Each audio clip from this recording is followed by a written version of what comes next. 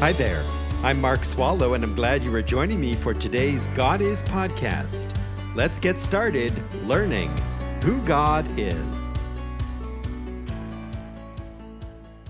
Thank you for joining me today from wherever you are and by however you listen as we meet together coast to coast here in the United States and all the way around the world. And we return now to our text in the first book of the Bible, Genesis. We are in chapter 4, verses 3 through 5. Yesterday, we defined the word offering, and we worked on the phrase, so it came about in the course of time. This is how verse 3 opens. Genesis chapter 4, verse 3. So it came about in the course of time that Cain brought an offering to the Lord. An offering is a gift. Think of the offering as a gift. And it came about in the course of time is literally at the end of days. That indicates reasonably at the end of the days of the week. As God worked for 6 days and then rested on the seventh day, so too Cain and Abel worked for 6 days and then worshiped God on the seventh day by bringing to the Lord their offerings, their gifts. These men participated in the Sabbath day. They had a Sabbath with the Lord. We will see why this is important as we proceed through these verses. What I want to do now is to pick up on the end of verse 3, at the beginning of verse 4, and just point out a few insights. Let me read all of verses 3 and the beginning of verse 4 for context. So it came about in the course of time that Cain brought an offering to the Lord of the fruit of the ground. Abel, on his part, also brought of the firstlings of his flock and of their fat portions. Notice first that each offering is given to God out of the work that each man does. Cain brought from the fruit of the ground because Cain, as we have established, was an agriculturalist.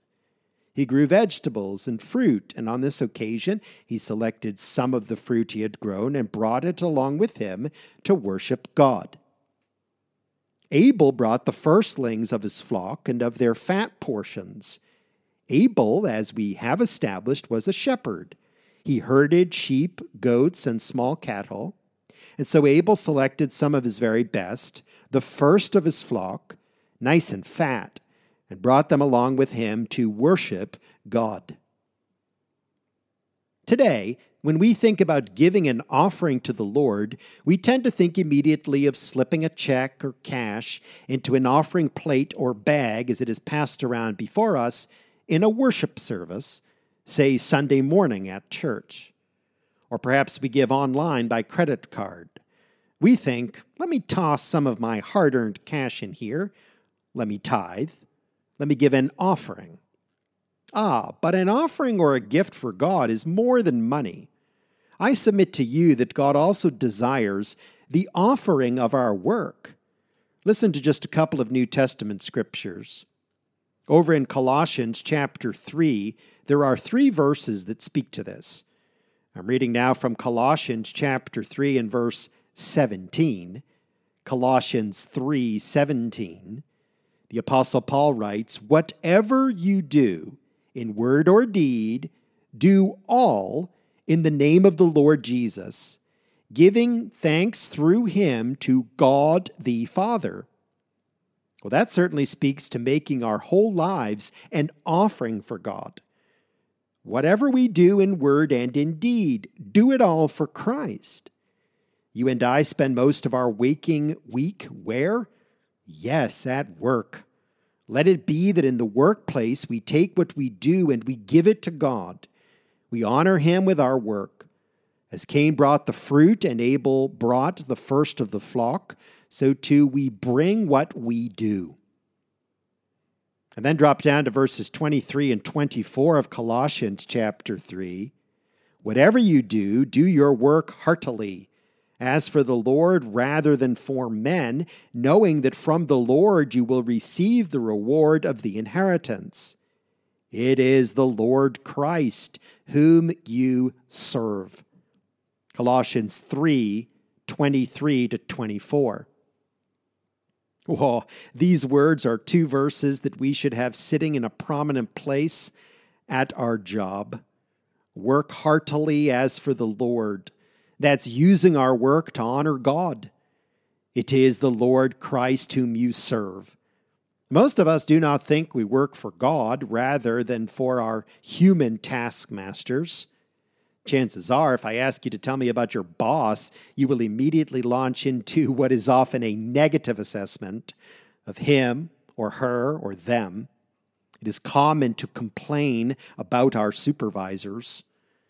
But for Christians, we must learn and accept and embrace that God is always watching over us.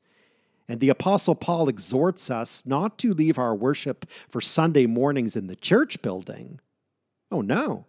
We are to worship God 24/7, and there is no better example of that than in our work, whatever that is. Like Cain and Abel, we bring an offering for the Lord that comes out of our occupation, our vocation. Friends, do not fall into the unbiblical trap of thinking that only pastors or missionaries work for the Lord. You also work for the Lord. I'd like to say more about this, but time is marching on. My first insight into verses 3b and 4a of Genesis 4 has been this. Each offering is given to God out of the work that each man does. And now my second insight. You will notice in the text that Cain is first. The question is, why? Is Cain the first to give an offering because he was the firstborn son of Adam and Eve? Maybe.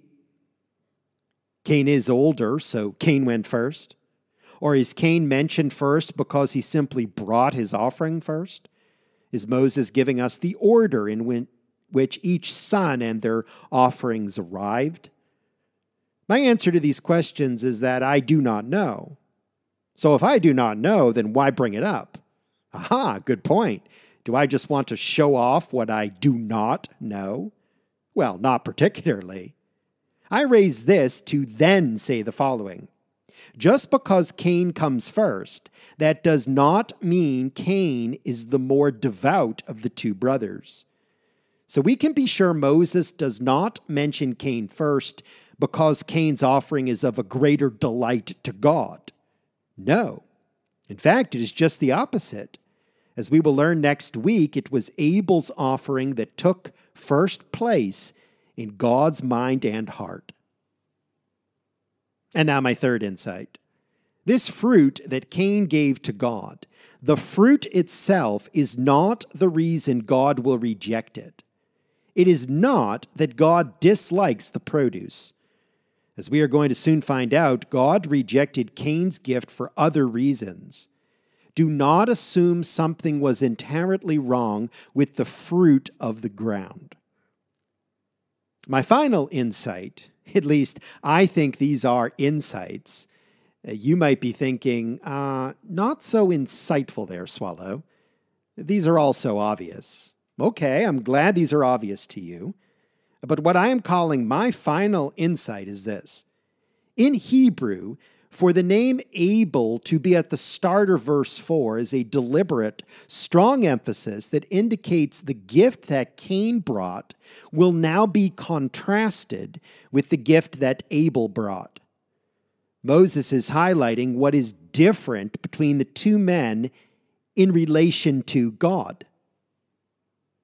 Do not worry, the scripture will be quite clear with us as to why God accepts Abel's offering but rejects Cain's offering. Certainly, Abel gave his best. Firstling means firstborn, and of his flock means Abel was giving what was really the finest of his flock. These are prize sheep, goats, and cattle. They would win a blue ribbon at the country fair. And the fat portions, well, that is the juiciest part of the meat.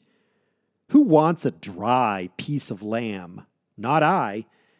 Even we want the meat to be dripping in juice, and the fat provides for that.